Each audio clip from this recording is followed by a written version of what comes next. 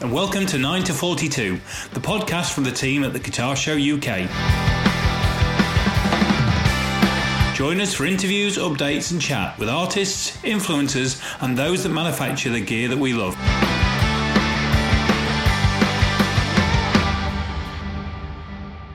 Hello and welcome to 9 to 42, which is the podcast from the guys at the Guitar Show UK. And my very good friend Jason Hunt is grumpy and miserable and full of cold. And that's right, isn't it, Jason? Well, I'm not grumpy and miserable. I am full of cold. So forgive the coughs and the splutters today.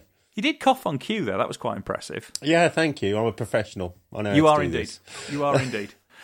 Before we start, we've got a very special guest. As we occasionally do, we have a bassist on the pod this time, and we don't have enough bassists on, so we're going to try and put that right. But before we start on that, this bassist, who I've known for quite a while, it's his birthday, and he's actually agreed to talk to us on a birthday, which is a sterling effort. So happy birthday, Pete Trewavas from Marillion. Happy birthday. Thank you very much. Yes, it is my birthday. I thought I was the only one. I didn't realise you had other bass players. I think we've only had one, haven't we? Oh, have you? Oh, No, okay. well, we've had Rhino, haven't we, from Quo? We've had Rhino from Quo, yeah. Top man, Rhino. He is, yeah. He was good value, to be fair. I can Who imagine. else? Have we had another one? Oh, we've had Frank Bello from Anthrax. Yes, we have. Oh. Yes, we have. Oh, in fine company then. I'm in You fine may company. well be the third. Of the Holy Trinity, you are the third. Exactly, What can I say? Yes, well. But on my birthday as well. So On your birthday. That counts double. that bumps me up. Yeah, somewhat, I'd say. That counts double. So thank you very much for being with us on your birthday. It's my pleasure. I don't know whether to start at the beginning or the end. I think we probably ought to, probably start with the Marillion thing, if that's all right. That's probably wise, yeah. It's probably wise. Should we start there? Okay. People can get a bit of context then, can't they? Because you've been in Marillion for a fair few years now, haven't you? Yeah, feels like a long time. No, it actually doesn't. And funnily enough, it doesn't feel like that long sometimes. And other times, depending on what's going on, I suppose, in the year, it can feel like a long time. But yeah, the years have flown by, really. But 40 odd years. I joined in 1982. Wow. 41 years. Yeah. That's well done. Yes, I was thinking I won't commit myself to a bad maths problem. So 41 years. It is 41 years. I actually got it wrong one year. I wrote 40 years, and it's like it's not. By the way, Lucy said it's not. By the way, but never mind.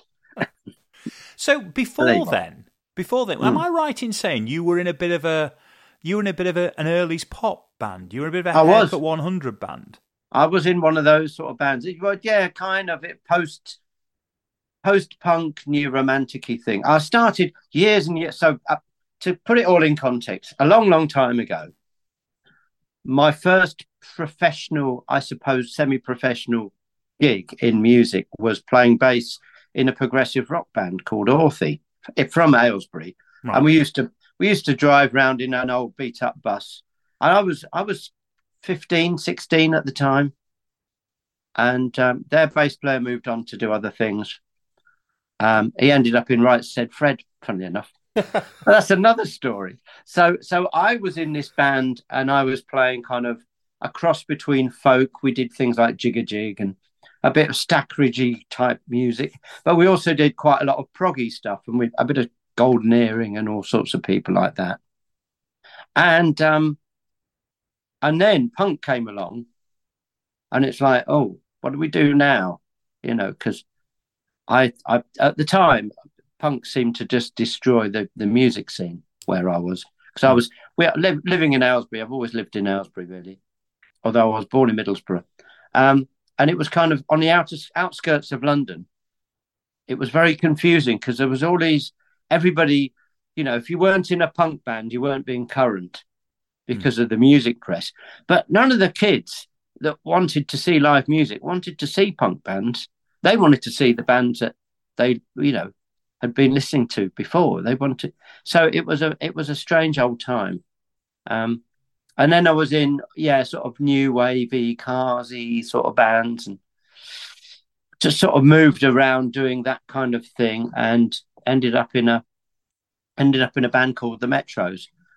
I mean, it was more of a name change than a personnel change. I was sort of playing around with various rock bands with more or less the same people in them, and another couple of songwriters that were signed to Chapels that were doing country music, kind of Eaglesy type country music. And I used to go down to Chapel's studio, and when they'd written songs, Chapels wanted them demoed, so I would be the bass player on the demos. So that's kind of my first recording experience. And on the back of all of that, the Metros ended up going to America, because we figured if we can't make it in London, why not try America? It's got to be easier, right? which Yeah. was kind of very backward thinking, really. But so that failed. That failed. We got a lot of interest because we were English and we were different, but we couldn't land ourselves a record deal. We had publishers and we had lots and lots of chats with a lot of people in offices on very tall tower blocks in New York City, which was nice. But we couldn't land a record deal. So I came back from that, and that was when I was doing a farewell show for a bar, a well-known bar in the King's Head in Aylesbury was closing down, and they were having a sort of farewell gig, and I was roped in to be the bass player in amongst a lot of other people. And Fish was there, and he said, "I need a bass player." And I said, "Okay." And he said, "But we're going on tour in 2 weeks." I said, "Right." He said, so anyway, I sort of agreed to go down and meet everybody and have a little jam, and then I kind of I joined the band. I sort of agreed. I started off agreeing to be on the tour, but because I'd sort of grown up playing and listening to prog, although I wasn't playing prog at the time, I was kind of right back in where I felt comfortable, and I knew how to do what Marillion required on the bass, because I'd been doing that beforehand in this band Orphe. But no, and also I'd sort of listen. I used to, I picked up a lot of stuff from all sorts of bands that I'm sure we'll chat about during this podcast. So I won't go on. But yes, and then I joined Marillion, and soon after I joined Marillion, we landed a record deal, which was nice. Which was nice. Nice little fast show moment there. Because you were the last, almost the last missing piece of that signed incarnation of the band, weren't you? Yes. I was enough of a difference to make it feel like, well, there's something here that we can work with, Yeah, it was strange because they'd done Radio 1 sessions, and I mean, Diz, the old bass player, I'm very good friends with Diz, and I thought he was a good bass player. Maybe he wasn't flamboyant enough for what was required. With long passages of music, you need a bit of movement and a bit of, I don't know, melody and maybe flair here and there, just to sort of stand out a bit, because that's kind of what the music sort of required in those days. If you were doing that kind of genre of music, which Marillion were. So, well, you're no stranger to both ends of the neck, are you? No, that's true. Yeah, they are. Up and down it all day long. But actually, I'm right in saying within a year of you joining, that's a top 10 album band. Yeah. Yes. Yeah. What was that like? I can't remember. I mean, I think it was. I think did the first album chart at 6 or something? It was certainly top 10. I Yeah. wouldn't be sure on the exact position, but it certainly No, charted because you were everybody's pick for the band that's going to break, weren't you? I believe so. Yeah. I mean, there's a lot of things that Marillion did before I joined that were right. You know, they had a publicist. They used to hire. I was impressed with the professionalism actually, um, because they had a publicist and they definitely had an idea of where they wanted to go and you know how they could get there. Mm. And it was a case of we're going to follow this path as best we can, and this is how we think we can get attention, get people interested, get in the door. It was all about getting in the right doors to the right people, really, and trying to talk to people face to face as opposed to writing letters, because the amount of letters that just come back with the same sort of response, not what we're looking for at the moment. Yeah. So that gets very soul destroying. We've all had those letters. I've still got mine. I mean, I'm sure you two haven't, but I've had plenty of them. No, I've got them all in a folder at home. So the one thing there, Pete, then, before we go a bit further, essentially you were never going to have a proper job then, were you? No, I had a proper job. Right. And I thought, this isn't for me. No, there were a few things kind of lined up at the right time, really. One of them was that I was offered to go to America and sort of see how I did with the band I was in. And that was really what I was passionate about.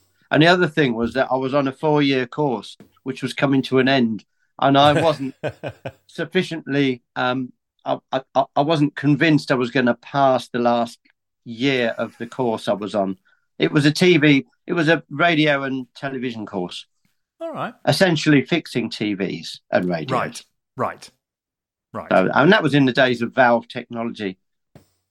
And it was when I started it was valve technology, and then this is getting really boring, but I'll carry on as I've started this. Sony brought out the Trinitron TV, which was all about transistors, and they didn't have chips in those days, but they used all the diodes and transistors in a certain way to allow the TV to do a certain amount of fault fixing itself. Right. And so the course gradually had to start changing very quickly to become current. So consequently, the teaching got a little bit strange in places, and wasn't quite. When you'd look at certain things and think, well, this isn't. We haven't been taught all of this yet, because the teachers were kind of trying to learn about it as at the same time as we were. Right. So anyway, consequently, that was quite a happy accident for me, because it was very easy for me to leave my job and go to America. The hard part was coming back broke, phoning my dad up and saying, "Dad, I need a plane ticket to come home." He said, "I told you." No, he didn't. He was really good, but he said, "Well, okay." He said, "But when you get home, we need to have a talk." So we had the talk about, you can't do this forever, because but the great thing was that he was a really, really good semi-professional musician. He was a fantastic jazz pianist. Amazing. I didn't realize how good he was until I became, I realized that other people who claimed to be good at playing piano just weren't in his league. He was amazing, actually. And he was really, really, he was the person who inspired me in music. And he was never allowed to follow his dream. So he said, "Well, what are you going to do?" And I said, "Well, I want to do this, see how far I can get with this professionally." He said, "Okay, then, well, let's make a deal." I said, "Well, how about if nothing's happened by the time I'm 25, then I'll give up and find a proper job." So So that's what I did. So that allowed me to have that sort of gap to explore how I was going to become a professional musician. And gradually, I joined Marillion and we signed a record deal. And gradually, surprise, you'd assume that once you sign a record deal, that's it. You've sort of become a professional musician, but it takes longer than that, really, because you don't really see any money. You're busy paying other people back first. Yeah. And you do that for years because that's the game that's played, really.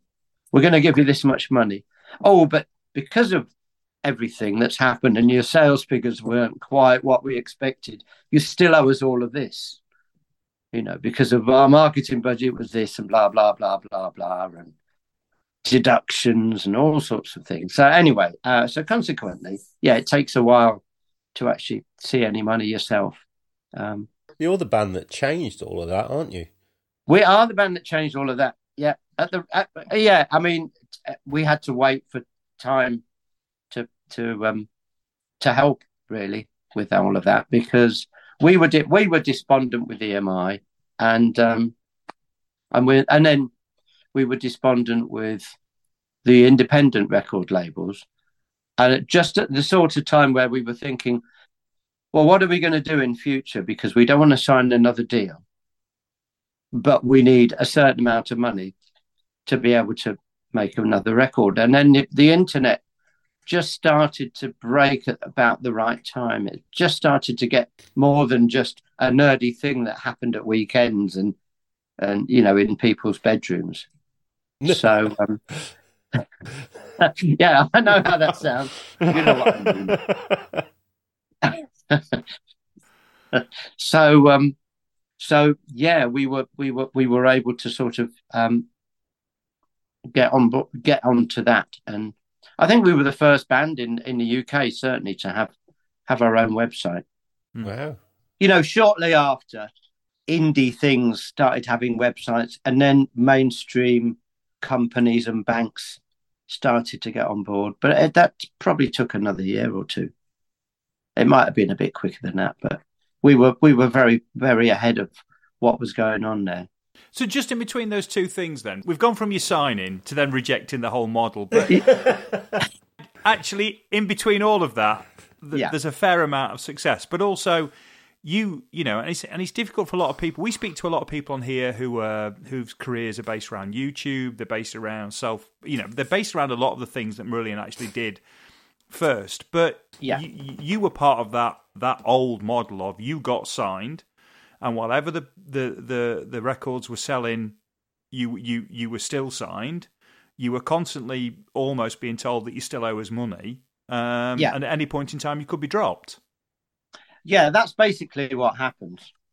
And the and every now and again, the goalposts would change as well. So for example, there was when we first signed. Videos that you made were non-recoupable, sorry. They were non-recoupable, which meant the money that cost to make the record, we had to pay back out of our 7% or whatever it was. They kept their 93 and we had to pay back the record. But with the video, we didn't have to pay anything back.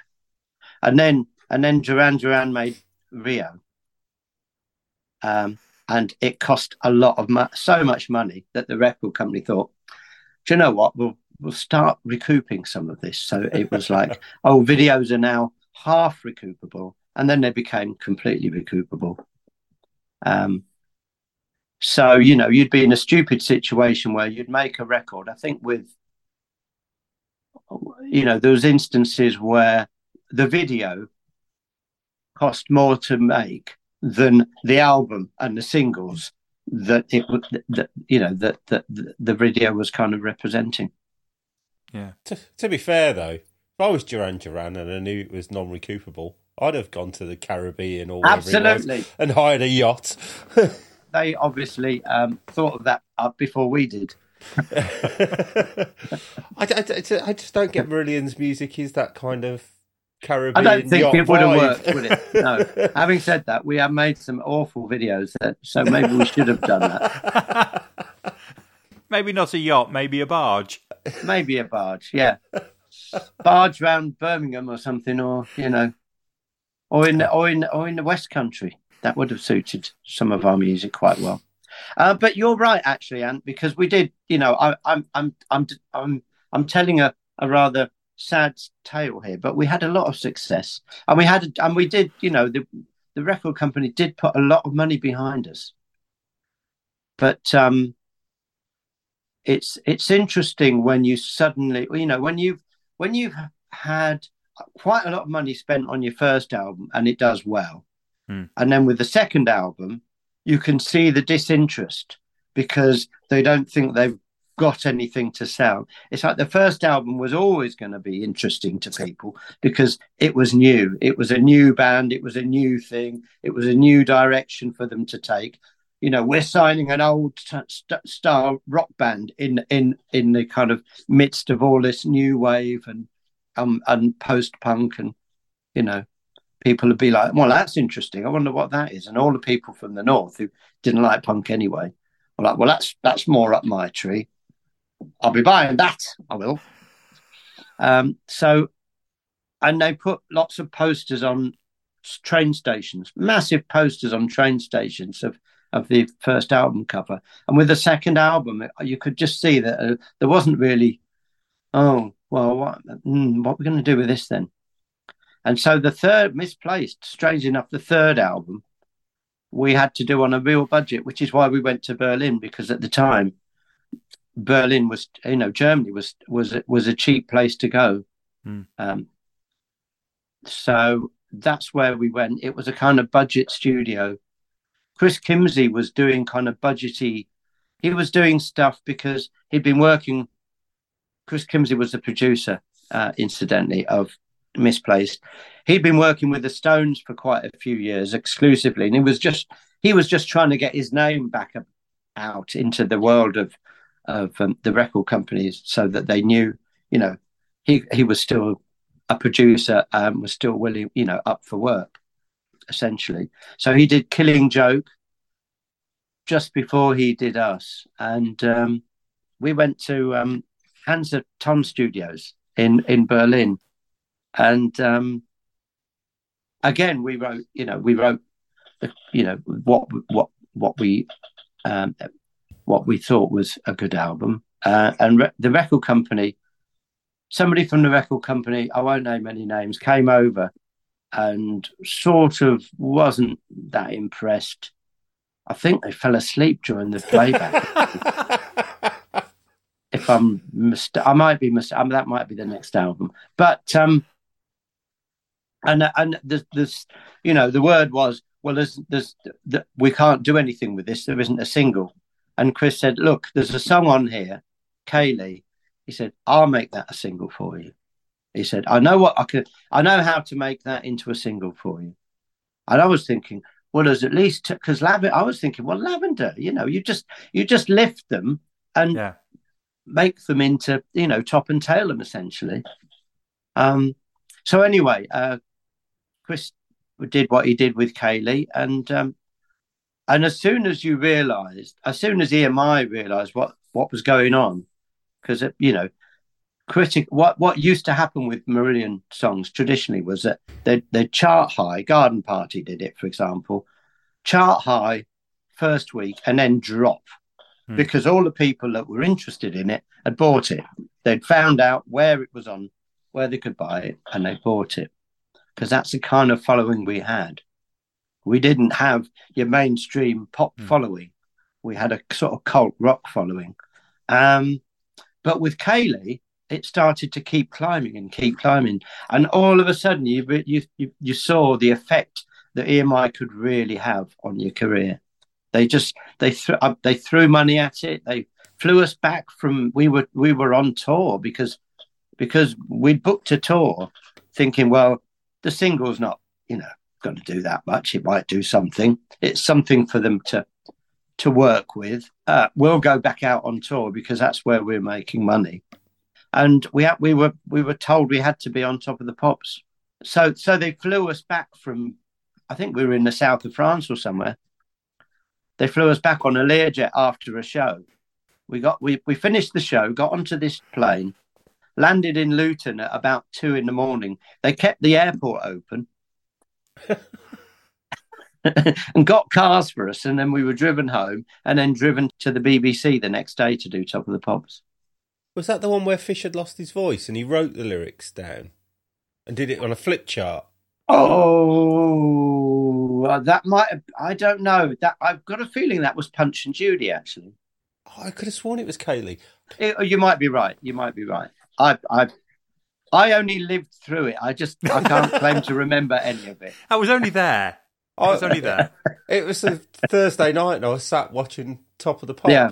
I thought it was the funniest thing. I thought that it was a play on you have to mime on Top of the Pops. You can't do it live. And I thought it was like the most punk rock thing you could do was show how fake it was. Mm. But turns out he just lost his voice. So he had lost his voice, but I think it was also a bit of a tongue-in-cheek. Yeah. Poke, because the irony was, I mean, there were stupid things that TV companies do. Really, well, they'd say, "Oh, we need you on set because we're going to time it." It's like, just run the song. You don't need to time us. We're going to play as long as the song plays. Just time the song. That's all we need all the camera angles. So then, well, they'd have you. You'd be hanging around from 9 a.m. till I don't know what time they filmed. They probably finished filming about 6 or 7 at night, every act, and then they opened the bar and you were allowed to have a drink. Up until then, it was all teetotal and sandwiches from the canteen.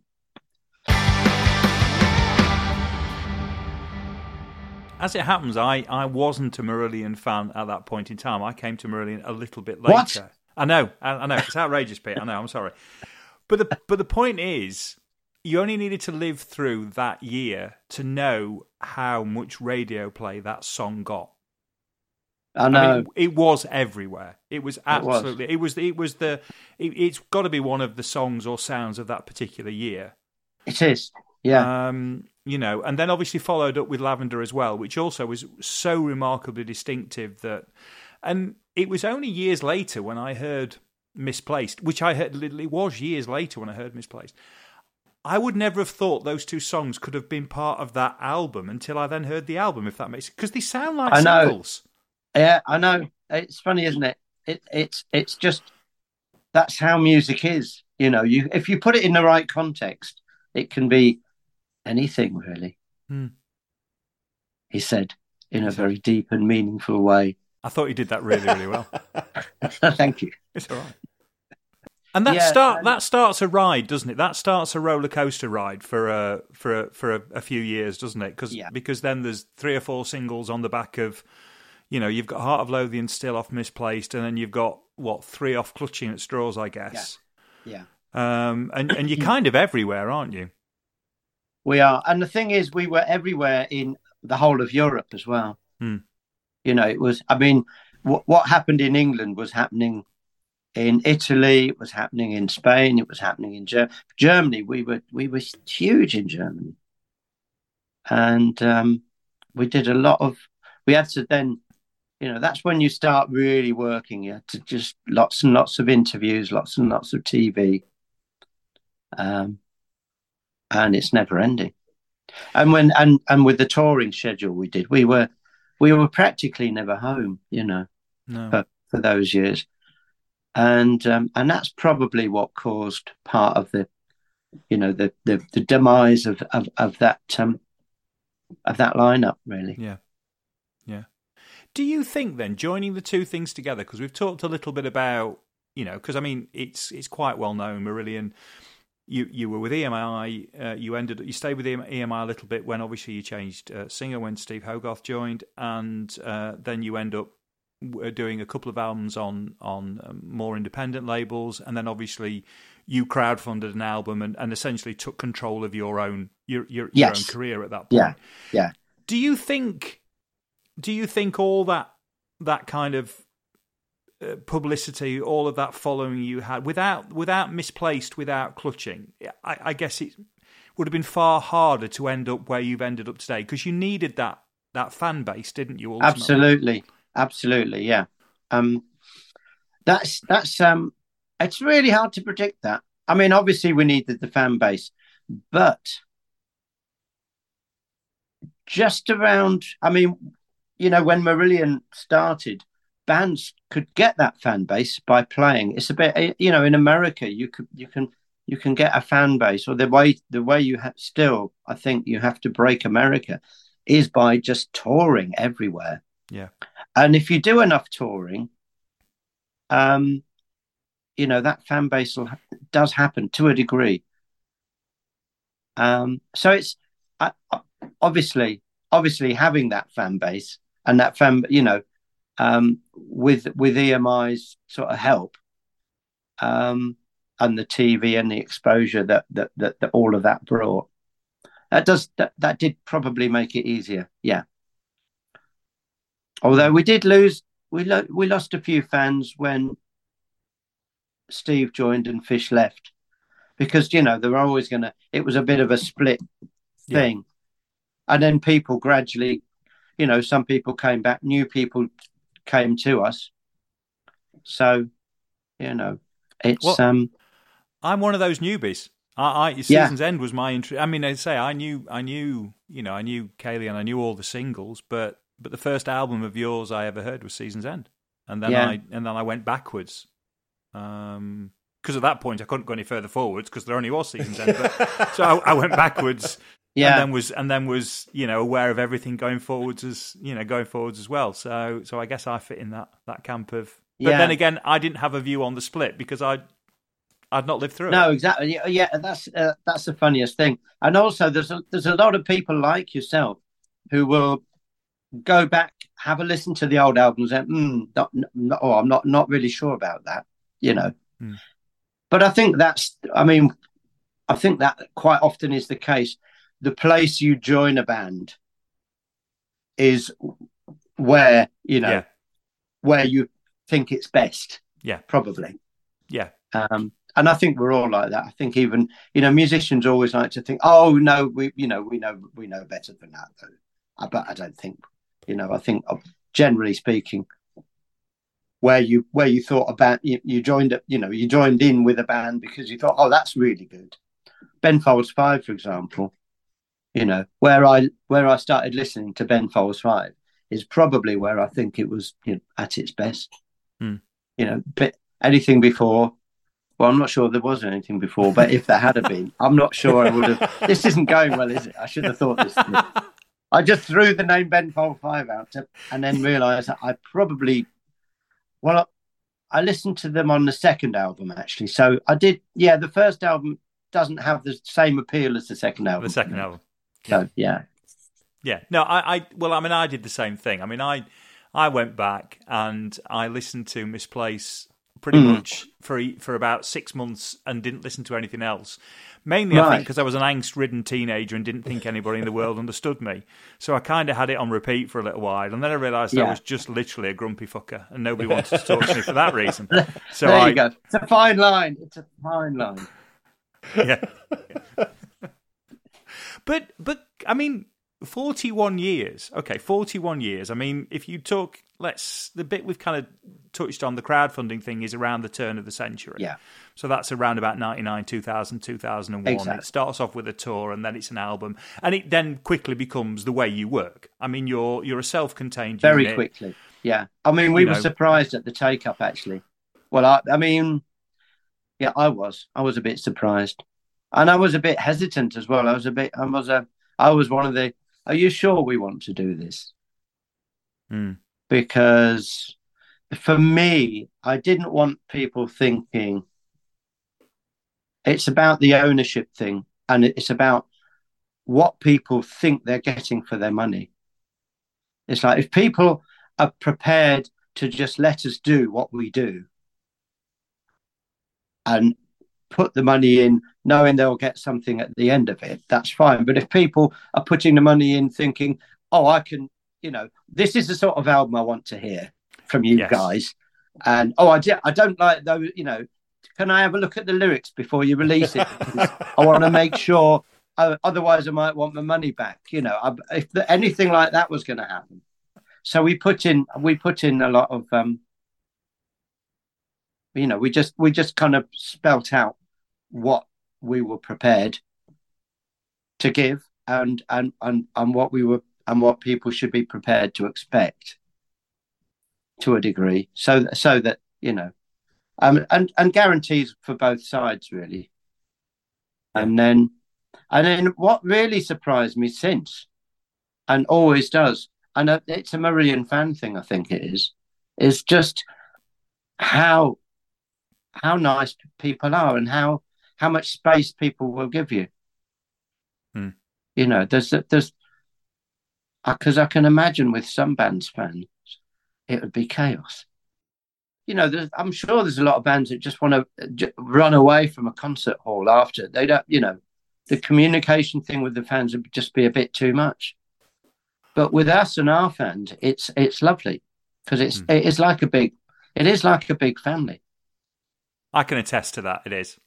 I think that's quite true, though, isn't it? That if you're a band that kind of does stretch what's acceptable within the genre that you kind of operate in, there's that really famous quote from Angus Young where an interviewer says to him, you've made the same album 11 times. And he says, no, 12. And that's absolutely fine. That's a great answer. But if you've never pushed the boundaries, I suppose your fans have a right to expect the 13th AC/DC album that sounds exactly the same as the previous 12. But if you're prepared to kind of push, and you always have, I think your fan base kind of accepts it. I mean, there's lots of bands that I really like that have done, for me, that weird album. I don't mind them doing that weird album. They're an artist; they can do what they like. Exactly. Yeah, I think that's the thing, isn't it? And I mean, we've done some, we've really stretched the listeners' patience probably in some with some of the things we've done, but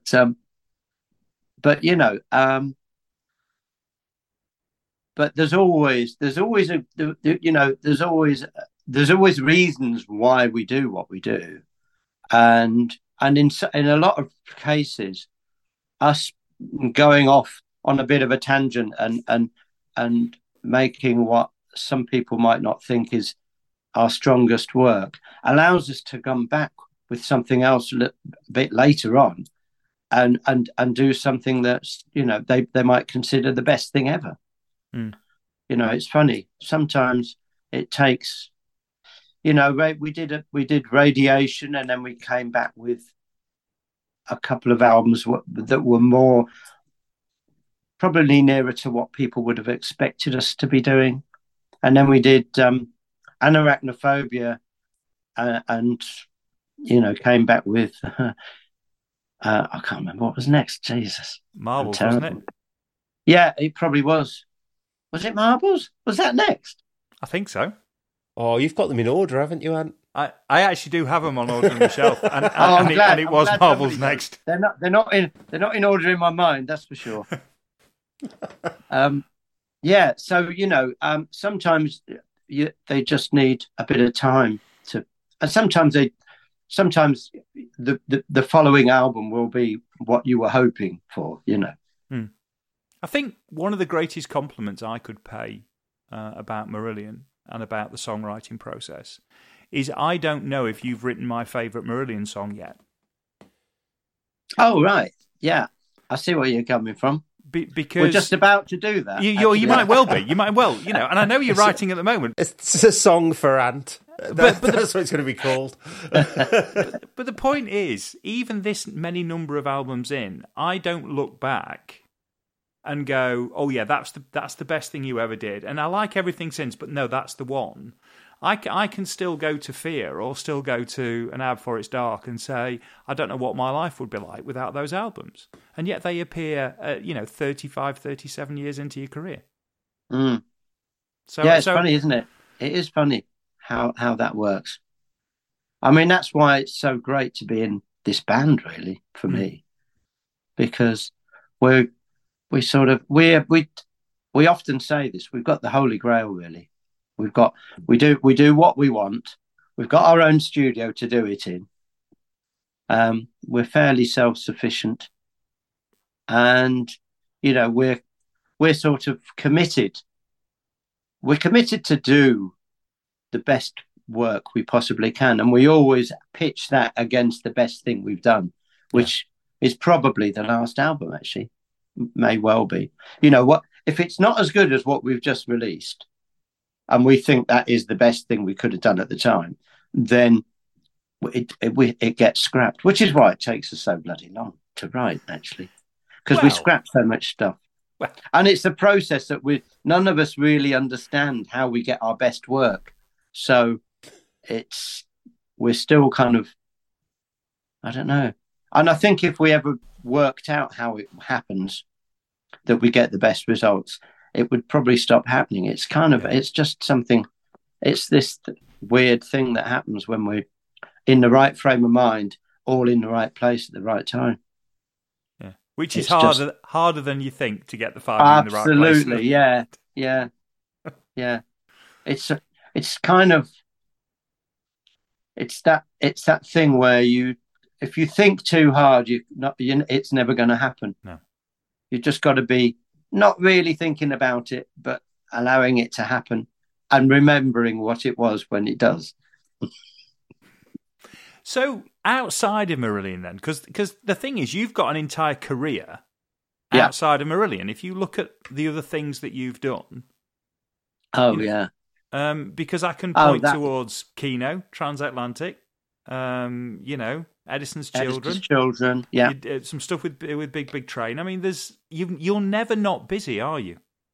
No, I mean, take today. I'm doing a podcast on my birthday. Yes, you are. Yes, bless you for that. But how's all that other stuff come around then? Where does the desire to be that busy? Once I started, I realised that it was really beneficial for me to do other things as well, because we've all been in the band for quite a while, and we could stagnate. We could get so fed up with each other that we don't want to be together anymore. And I think really the main reason, there are lots of reasons why we're still together, but one of the big reasons why we are still together with the same lineup is because we get on so well and we're good mates and we respect each other as musicians. And that can sometimes go away or wane, or, you can get complacent. And you can just get used to people. And so for all of us to go and do other things as well really helps. When we get back together, it's like, it's exciting. It's you're all pleased to be there. You're all looking forward to what you're going to create together. So it's a good thing to do. And it all came about through Mike Portnoy, actually, because he, long story short, he emailed Steve Hogarth after Dream Theatre had done a little gig in London, which was kind of a tribute to their favourite bands, or the bands that influenced them the most. And so Steve Hogarth and Steve Rothery joined them to play Easter. And there was talk about whether it could be released and blah, blah, blah, and how that would happen. And were they happy with the take and whatever. And at the bottom of one of these emails, it said, by the way, would you ask Pete if he wants to join a project? So Steve read this out and said, well, what do you think? And I said, well, what do you guys think? And they said, well, we think you should do it. So I did. And were you the first Then I got one? hit by a car. Yes, you did get hit by a car. I was going to come to that, actually. Were you the first member of the band to then go and do something separate? No. Right, no, okay. Actually, myself and Ian had been the rhythm section for a couple of Steve Hackett songs a few years earlier. Because can't remember which album it was on now. So that was probably the first thing. Let's say it is. I suspect it's the first. Because when was that? Was that 2000? No, 2000. When was the first transatlantic album? I'm just trying to find that as well. 2000. It was 2000. Yeah, right. Simpty. Yes, that was it. 2000. Yes. So it probably was then. Yeah, I would think it was the first. Apart from the, doing a couple of tracks with Steve Hackett. Yeah, because this is a proper project, isn't it? This is a proper project. This is a group with a lineup, producing albums, touring. Yeah, it was always supposed to be a project, and then it kind of became a band. And it did, didn't it? It became with a very definite identity and what have you very, very quickly. I mean, because it's super group territory, really, isn't it? It is. Yeah, and and it was. I mean, it was well thought out. That the whole thing, the record company liked it. The sales were good. It was sort of profitable, so it was a very worthwhile, and it was fun. It was fun for me to do, and I mean, everything was done super quick in Transatlantic compared to how we do things in Marillion. Yeah, because Neil Morse is a prolific songwriter. He's the keyboard player, singer for people who don't know Transatlantic. He's in Spock's Beard, or he was. There's Royner Stolp from the Flower Kings. Again, he's a prolific songwriter. I mean, he goes in his studio every day and just writes music. And it's it doesn't matter what he writes. Sometimes it's jazz, sometimes it's prog, sometimes it's pop. But he just writes whatever comes into his head, and he'll put it into something. And so a lot of his music went into Transatlantic.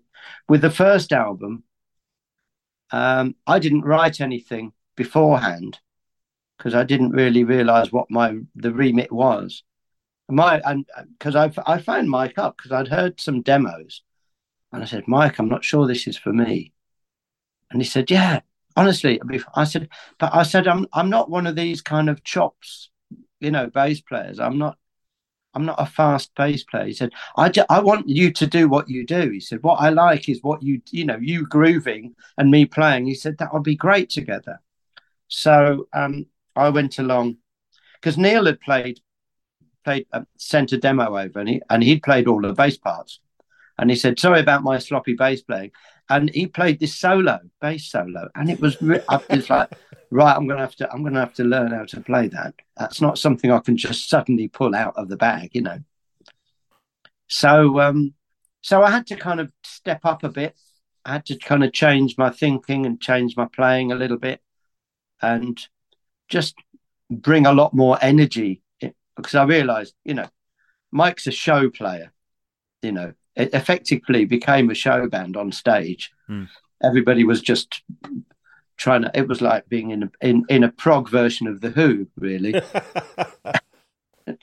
Everyone's playing to the best of their ability, and kind of showing off, and everyone had little bits that were geared to their playing. So that was cool, and it was fun to do.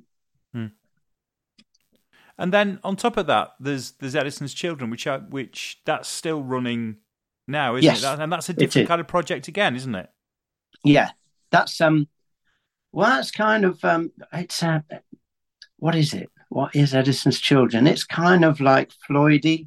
It's funny because Eric is from New York, but he's really, really into English rock. He's really into English heavy bands. He's into Floyd, massively into Animals. I think Animals was the first album by Floyd that he heard. And so there's a lot of that kind of Floydy angst going on. There's a lot of soundscape stuff. And I'm basically the engineer producer, I guess. and Eric and I are the main writers. We've got Rick Armstrong actually joined the band a few years ago, and is going to be predominantly on this album. You might have to explain to people who Rick Armstrong is. Rick Armstrong is the son of Neil Armstrong, and it's that Neil Armstrong. The Neil Armstrong who landed on the moon.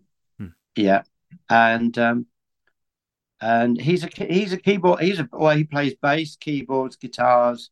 You know, he actually studied piano when he was a child, so he's pretty good on the keys, and he's brought another dimension to the project. We're currently working on an album at the moment, which is one of those things that will just run until it's finished, you know. Yeah. But it's really good. It's a good project for me because I've had to learn about being the librarian, like Mike is with Marillion. I've had to learn, you know, how to record everything well enough to make an album, how to keep track of all the versions of songs, back everything up, make copious notes of little bits of guitar solos and this, that, and the other that we want to keep along the way. So it's been a good project for me to learn all of that. And the last thing I think about when I'm doing all of that and writing the songs is the bass. Quite a few times there'll be a song where I'll say, well, this song's nearly ready, but I've just realised there's no bass on it. So, and in the past, it was either myself or, because funnily enough, Eric started out on bass as well. So one of us two would play bass, but with Rick as well, it's like, well, who wants to play bass? You know, unless I've specifically written something on the bass that I think, oh, it'd be good if I did that, you know. I've got visions of Spinal Tap where all three of them played bass. Big Bottom. On Big Bottom. Luckily they did it, so we don't have to suffer that again. So. Well, Pete, yeah. Perfect time to draw that to a close. I can't believe we've been talking for 50 minutes. It's gone in a second. Thank you very much. Very much. That's a pleasure. I don't feel like we've actually said much, but I guess we have. Well, there's a lot of something there. There is, isn't there? There is. So we end on a Spinal Tap 3 bass guitar moment. I honestly, I think that should be. It's a shame that Edison's Children don't put out 7-inch singles, which I guess is impossible with average song lengths of about 30 minutes. But it is. You know, because you could have had that as the B-side. Really, we could have. Mention it to the boys next time you see them. I will. Yeah. I will. Great to talk to you. Brilliant. It's a pleasure. Jace, I will chat to you next time. Do we have anybody to thank, Jace? Are we all right? No, we're all right. We're all right. Nobody to thank. That's a bit of an in-joke there. But thanks, everybody. Take care. We will speak to you soon.